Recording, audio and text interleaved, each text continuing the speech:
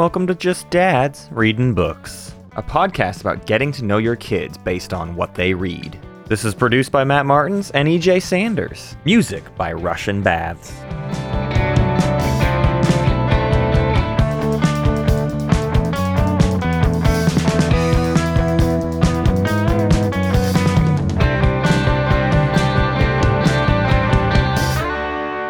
Hi, how are you? Welcome. Hello, everybody. It's Just Dads Reading Books, and I'm here with my friend EJ.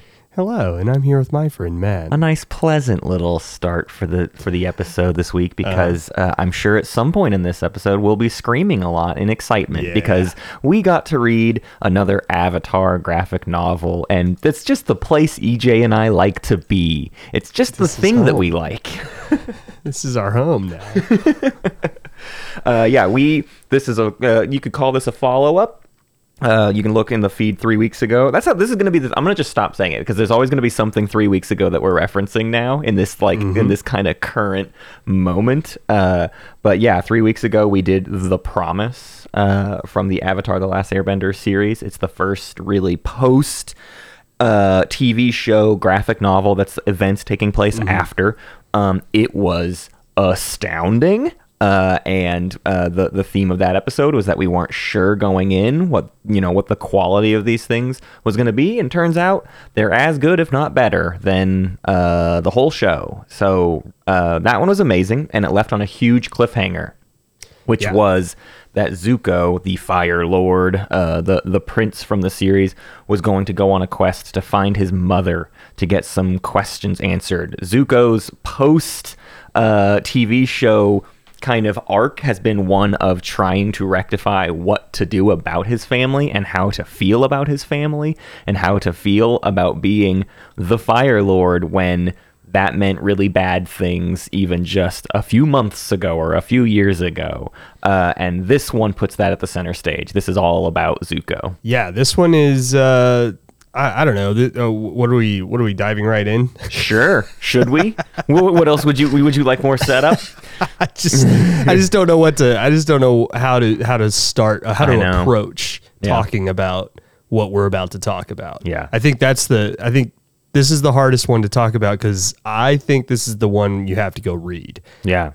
Versus, I think you were saying before we started recording, you said that you liked The Promise better. A little bit. And that's because you just kind of like kind of the world that the Avatar is I like the geopolitical stuff. Right. I like the world building. And this one tells an incredible story, but it's not very focused on the world building. It's very focused on the characters. Very focused on the characters. Well, it's kind of funny because these are like the two things that the Avatar universe is kind of known for. Yeah. It's known for really interesting geopolitical episodes of the show. Right. This is true in both Korra and in The Last Airbender. Yeah. And it's also known for some really awesome microscopic episodes. Like Zuko alone is often referenced as like this really interesting character episode where Zuko is basically off on his own trying to like make it on his own. It's like a Western plot is what it is. Yeah. And he ends up like with this family. Anyways, that's just one example. Tales from Ba Sing Se is a good example. You can make the argument, and I think these graphic novels reinforce it, that Zuko is the main character of this series. Oh. It's called Avatar: The Last Airbender, but Aang is never the character that goes through the most change. It is always Zuko that has a lot going on.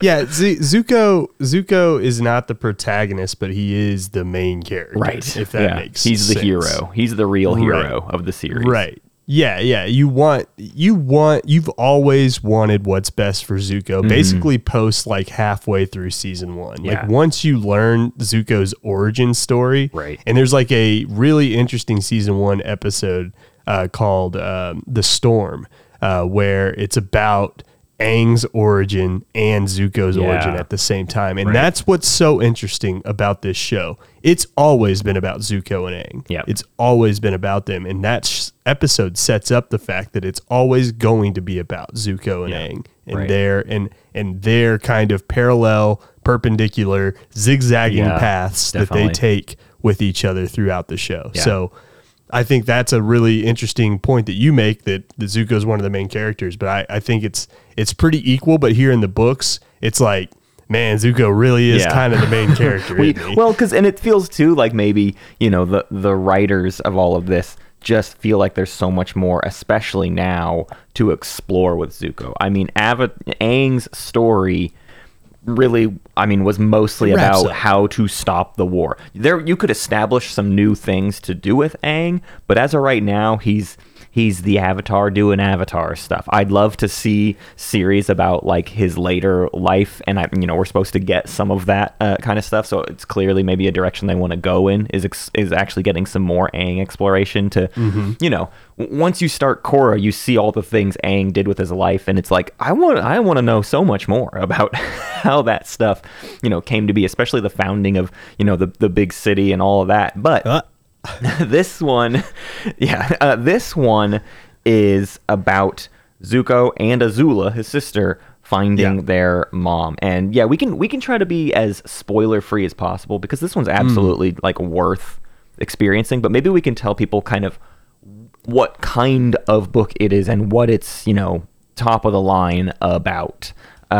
So like we said, the last one even feeds into this, but there's just like a lack of closure, and the disappearance of Azula and Zuko's mom is like this big question mark. And especially like Zuko's trying to learn how to reign, and all he has as an example is his horrible father and his like maniacal evil sister.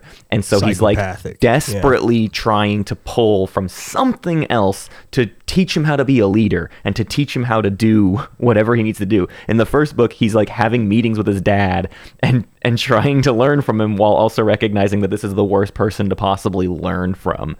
So his journey is to find his mom, to get some answers, and hopefully have someone else to provide him with information. Azula is on a different mission. Azula is on a spirit quest, is what I would call it. Azula comes in hot in this book, by the way. Man. And Azula is like, you haven't seen her crazier than this. Yeah. She's been locked in a room for like a year, and we're really losing Azula, and she's starting to make stuff devolving. Up. Yeah. Yeah. She starts to have hallucinations. She's borderline schizophrenic at this point, where she is hallucinating her mother saying things to her a lot throughout this book. A lot of it is like in reflections. Yeah. And I really love the way they do that, as if it's like a way of saying like, you have a lot of your mother in you is kind of is kind of like the point. Well, because Azula has always been her father's daughter, right? There's she very much wants to be the Fire Lord. She wants to be her father's daughter. And so she's coming at this like, I need to know more about my mother, because she can't help but see her mother in herself. Exactly. Is the way I look at it, which is so good. And honestly too, there's a big chunk of this book that's just like, you see, she's going through some like Smeagol Gollum energy stuff, where she's just she'll snap in and out of it. And the team, the squad, the Avatar coalition, as it were, kind of have to constantly deal with her, because Zuko essentially makes an arrangement with her that she can come with him to find their mother. This is a thing to do. And one of the things that this book is about not just family, but the relationship between brother and sister. There are multiple allusions to other characters and their relationship, and it's a lot of Zuko seeing other brothers and sisters and how they treat each other, and him desperately craving he could have the same with his sister. And he's doing everything he can to give Azula space to be good, and she's just incapable. And he just wants a genuine relationship with her. Yeah, she makes it impossible, right? And she's always made it impossible for Zuko to be happy, right? Yeah. Like to be happy with their relationship. And there you can see glimpses of Azula wanting to change. Yeah. That's kind of the theme of this book, is like, can Azula save herself from this really destructive path that she's leading herself down, right? And so it's pretty. I mean, it gets intense. There's like part 3 of this 3-book set here gets to the point where, I mean, there's a breaking point for sure for Azula, and she has to make decisions essentially to show some restraint. I think it's interesting too that they take Toph out of the picture in this one because, as we know, Toph is and I think the reason is because Toph is the ultimate Azula counter. Right. I mean, Toph owns Azula. Yeah. Like every single fight in the series where it's Toph and Azula, every single like encounter they have, I don't think there's a single one where Toph gets bested by Azula, unless Azula has her little minions, May and Ty Lee around her. Yeah. So. Just owns her. Right. So I think they had to be like, we got to write her out, like at least for this. And honestly, episode. It would have been strange to have her in it because she's got her own very distinct, separate family issues. It's true, and it's time to just focus on Zuko's thing. So I think it's also just like careful consideration by the writers of just like. I could even see drafts. I could see drafts where it's like they had Toph and they're like, well, if Toph's here, we got to talk about her family stuff. And it was like, we don't have the space. We can't get into that. That's just another story. 75-page, whatever they do, right? Like, there's just not enough time. The other thing I like about this set is it's definitely got more spirit world stuff in it, which I think originally was not something that usually like hit with me in the Avatar universe, but it's really been growing on me, in especially since like reading the Yang Chen books, and I don't know, like all of that stuff is I don't normally like the mysticism, but it's feeling more a part of the whole ecosystem in It's Avatar. Interesting that you say that because like think of season 2 of Korra. It's all about that. That's like the whole thing, right? Yeah, and that's why it's kind of one of my least favorite seasons. It's kind of one of your least favorites, but But what's so cool about even season 2 is like there's a lot of exploration that like Tenzin's kids have with the his oldest daughter. I can't remember her name off the top of my head, but she has like a really interesting experience with like connecting with the spirit world and things like that. Like, I think that the spirit world is just like such. I mean, obviously, it's so ingrained in this world, right? It's that third thing. It's that. I like it a lot as somebody who's not religious, right? And I've talked about this on the show before. I'm not very religious.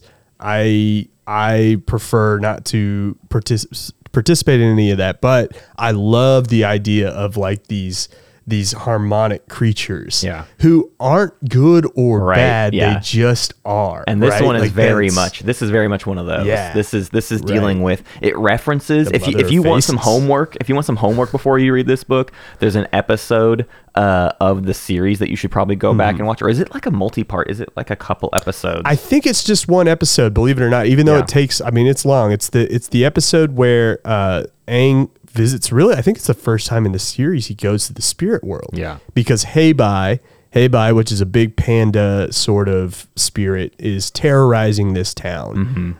It's early in season 1, maybe a bit around the halfway mark. This is back when the bounty hunter is hired to track down the Avatar on her giant tapir or whatever it is, the giant anteater thing that she has. And she's on the hunt after the Avatar, and he meets Ko, the face stealer.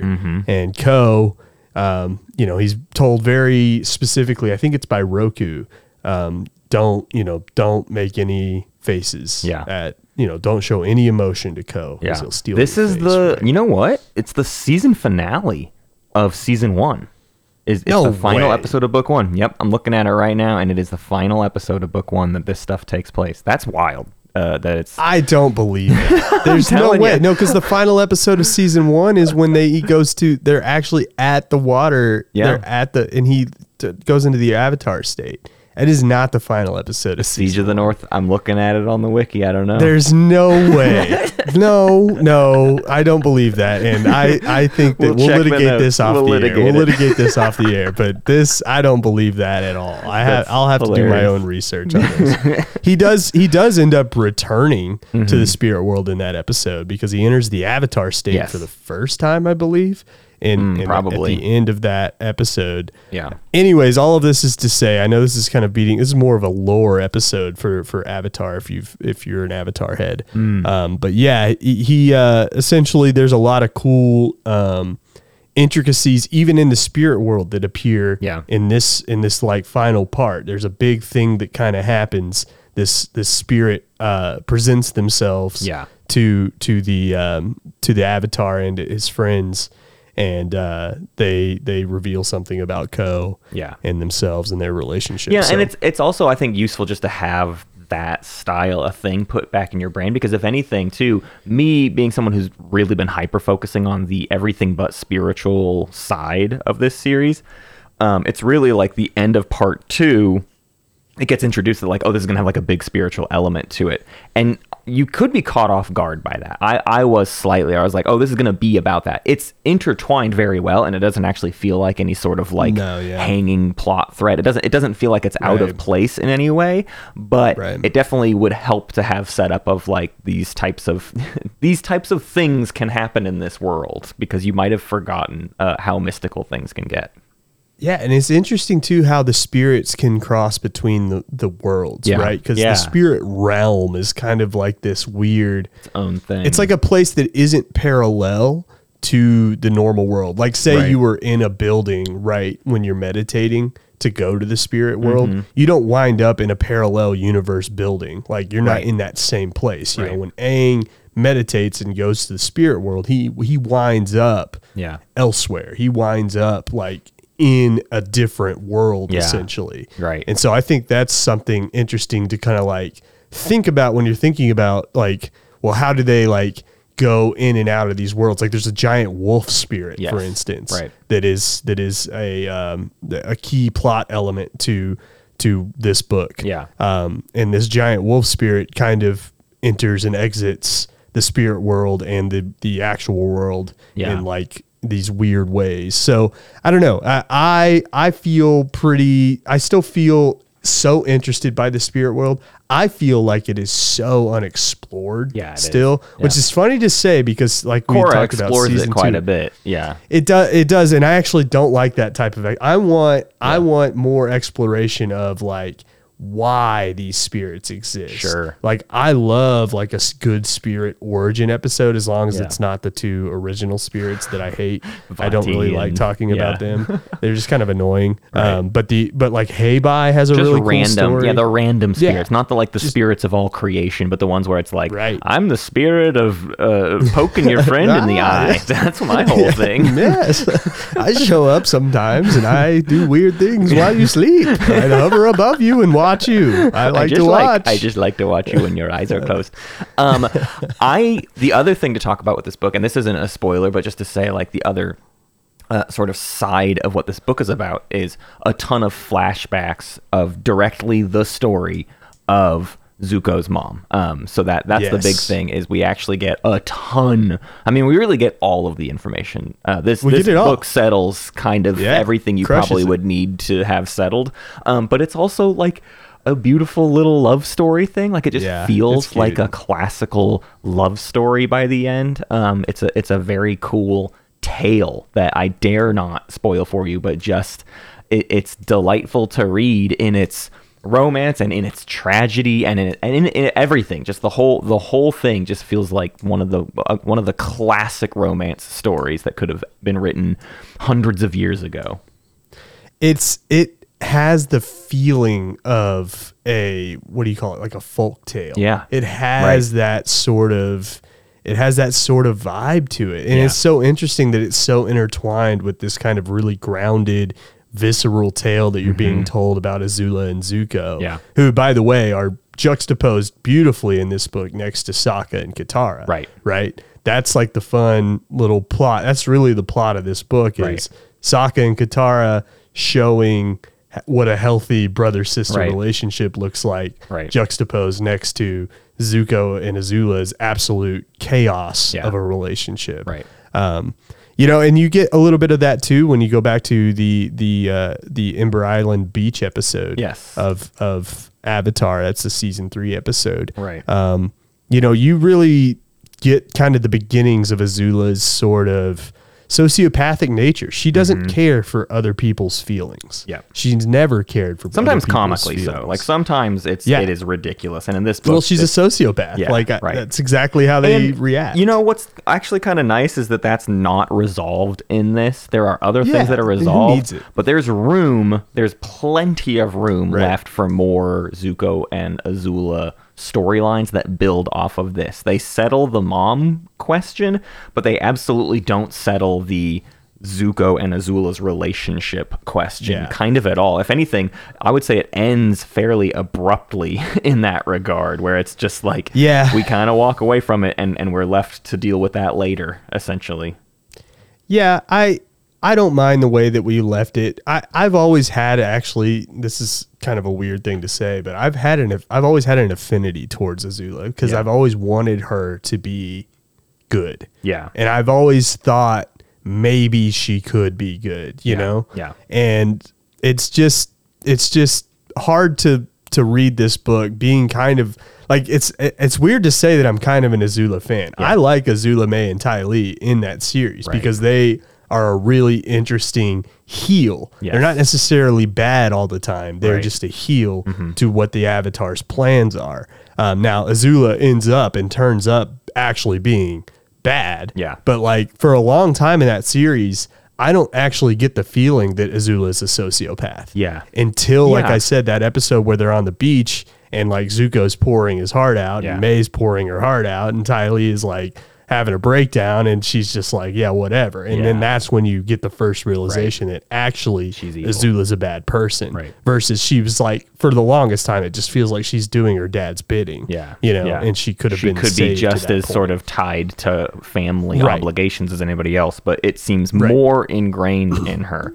And I mean, if anything too, I think maybe one of the slight weaknesses is that this book does technically set up like a direct sequel, but it doesn't really like point at it and say like this is what the next one could be about. But it's really jarring because at the end Azula just runs off into the shadows, and then the next page is like dealing with something else, and it's like the book doesn't really tell you like, hey, don't forget that Azula ran off and is just gone, and we'll have to deal with that later, essentially.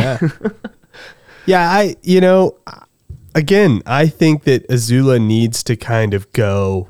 Like, I would love a little Azula episode. Yeah. Like, I've always thought that she is an interesting character still. And it leaves room for that, right? This is as close to center stage as Azula has ever been. And it's good, but it's also, she is not one note, but she's somewhat simple. She's very been one note motivated by this one thing. Yeah. And the hope would be that after this, now that we've settled this mother question, she can be more the next complex. Thing can be how does she deal with that, and how does that actually change her? Because she got what she wanted. She learned who her mother was. She learned where her mother went. She learned what she needed to learn.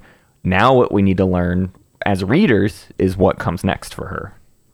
Yeah, and this one does put too pretty a bow, I think, on the mother's story. Mm-hmm. I wish there were a few more consequences to what happened. Right. And she kind of just gets the benefits of everything a little bit. Her mom does. Yeah, there's some weird stuff in there. There's a lot of twists. This is a very you're gonna have to prepare yourself for a lot of twists. There's one too many twists, I think. One or two too many rug pull you even see some of them coming. Like I won't spoil any of them, but you get to some, and I'll just tell you, if you're feeling like something's a lie or that you're being misled by the author, you probably are. You absolutely are. This one did do a lot of that. And there were points, I don't know, there were a couple of them where I was like, okay, come on. Come on. Like, that's not true.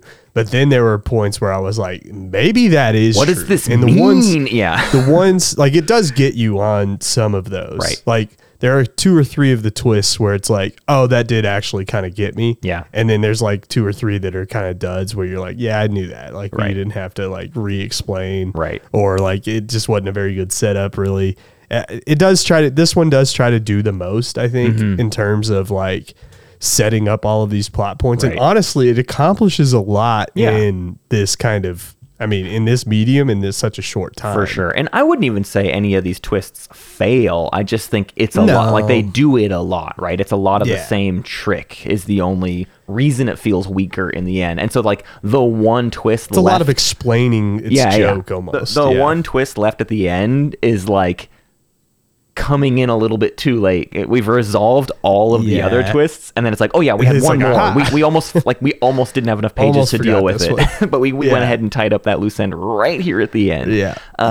So it's, you know, I don't think it really like hugely hurts the book in any way, but and if anything too, it fits in line more with that what this one is doing compared to the first one, which is being a character tragedy and a character driven little storyline, right? And that's why it has these twists and turns, is it's not about anything bigger than itself, really. It's, I mean, there are some implications of what's going on it, but mostly it is about like four characters. You know, everybody else is around, but this is about like four people. Yeah, it's not about Aang, Katara, or Sokka, and they're around the whole time. Yes. It feels like it's funny with those three characters. Any, like, the last Airbender product, right? This is why people cling to episodes such as Tales from Ba Sing Se and the Ember Island episode where, you know, the beach episode. It's because there's no Aang, Sokka, and Katara, right? Like, they are the staple of the series. They are the folks that you look to. Where the heck's Momo, by the way? Have you seen Momo in these No, not in this one. Heck? He was in the first one. He was in the first one because, Momo was around because the Airbending fan club was obsessed with him for a little bit. There was like, I remember a few pages of them being like, oh, maybe he's just around. Maybe we just haven't noticed him. But Momo is also one that seems to just find his way into a lot of different stories. Sure. But anyways, I guess what I'm saying is it's almost like obligatory to keep, because the story is in the end about, you know, those three and their journey, right? And so it's weird sometimes that they have to like, Zuko, this story's about Zuko, but like it has to also be about like these three in some they gotta be like involved. Tertiary capacity whenever it's like not really that necessary to include them. It's true, but it is nice that, I mean, this is like the ticket to the best series like this that exists out there, that there are so many characters that they've established, and you know, it's good work by the initial series to like slowly dole those characters out to you and develop each of them independently. So that then at this point, you can have these stories where it's like, this one's a Zuko Azula joint. We have 11, 20 different characters, you know, that we could make any particular story about, and some just get to feature more heavily than others. That's like the makings. I mean, that's why the show works too, right? Is some episodes are just a Toph and Avatar episode. Some of them are Toph these and two Iroh. characters, a Toph and Iroh episode. Like, you get, if you make enough connections, you can have all of the different characters interweave. And if anything, it's part of just like the writing challenges. I'm sure the writer's room is like, do we want to do like a Sokka and Azula episode? What would that even be? Like, why would we need to have that? And when you have that many characters, you just sort of choose two or three and be like, what would be a reason these three would be the feature of a thing? And just go from there. Yeah. What's that episode where who are they breaking out of that prison? There's like a 2-part episode in the show where they're breaking somebody out of a prison. Is it Toph? Like, are you talking about when Toph discovers metal bending? No, because this is the prison that's like in the middle of a volcano, and I can't even remember who they're trying to break out. But it's like May's uncle is like the warden or whatever. Right. Anyways, but that's like an example of like May and X, like whatever. Like let's throw two people together and see what happens. These characters and see what they do. Yeah, I think it's brilliant that you can have so many interesting characters in that way. Though, right? Like. I don't know of another series where I've felt so attached to so many, and like this goes all the way down to Azula. Like Azula is probably the least attached I am to any of the main characters besides maybe, you know, obviously Fire Lord Ozai. Yeah. Because who cares about that guy? But like I'm attached to like I'm attached to King Boomy. I'm attached to like all sorts, all like sorts if you, of weird little tertiary characters. right? Yeah, like and it's great. Like I'm attached to Jet in his own weird way, you know, like even though he has a demise, you know, like and all of his little crew of people, Smellerbee and all of them, like they make an appearance in The Promise, right? So it's like it's cool that they just like get to do this. They've earned the payoffs that they've gotten. Yes. They write such good characters to the point to now they get to pay it off every single time they write one of these books.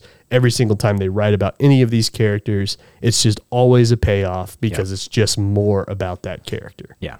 Well, I'm very excited because, as I said earlier without even realizing it, and now I've looked it up and I see why you nodded at me, our next Avatar graphic novel is The Rift, which is very specifically about Avatar Aang as he begins the process of creating Republic City. I know. I didn't even know I was saying something that. To you. That's hilarious. I was like, I couldn't be more stoked. And if anything, it would be amazing if this is the back and forth. If the graphic novels are always like, here's a super geopolitical one, and that one we didn't get his character heavy. So the next one, let's get super character heavy. Let's just investigate a couple characters, and I would do that back and forth forever.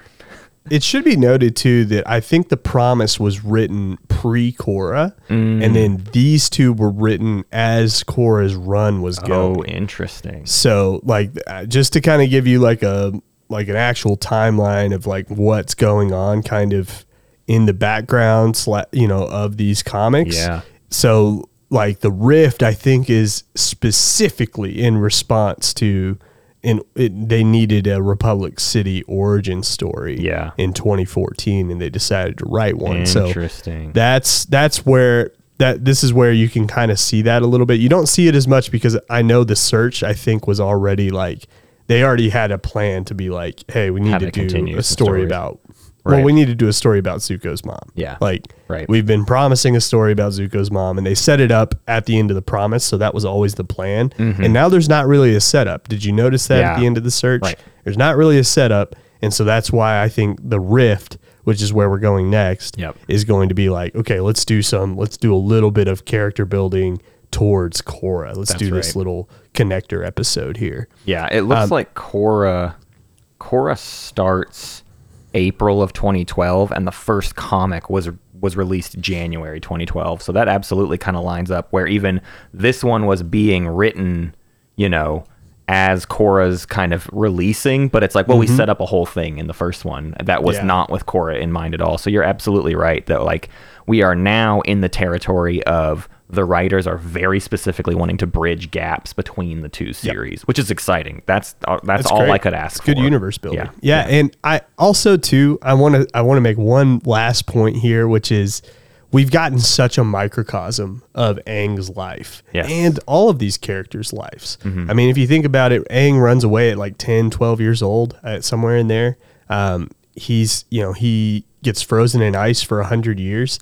And now he's going to be building Republic City at 114 years old. But so that also means only like 12 or whatever. But he's 14, right? 14, like that's the number, right? So he is 14 years old, and he's going to be building Republic City, or he's going to be coming up with this idea, you know. And I'm excited to read about how that comes about and all of that. But it's like there's like another 80 years of this dude's life. Exactly. Like that's the crazy part that we have to like reconcile with is that there is infinite amounts of content. We will not in our lifetime cover all of the cool things that Aang could have done in his life. Right. Especially because they talk about how awesome he is, you know, like even is in Korra. The conclusion of all of this, when we run out of this stuff to read, is that when we just start getting into the RPG finally? Is that when we just like dig hard? Well, we gotta have everything, right? Yeah, because there's big lore dumps. There's big dumps in those RPG books. So those will just be the next, like the thing we read after. Is like, well, I guess we're just going to read this chunk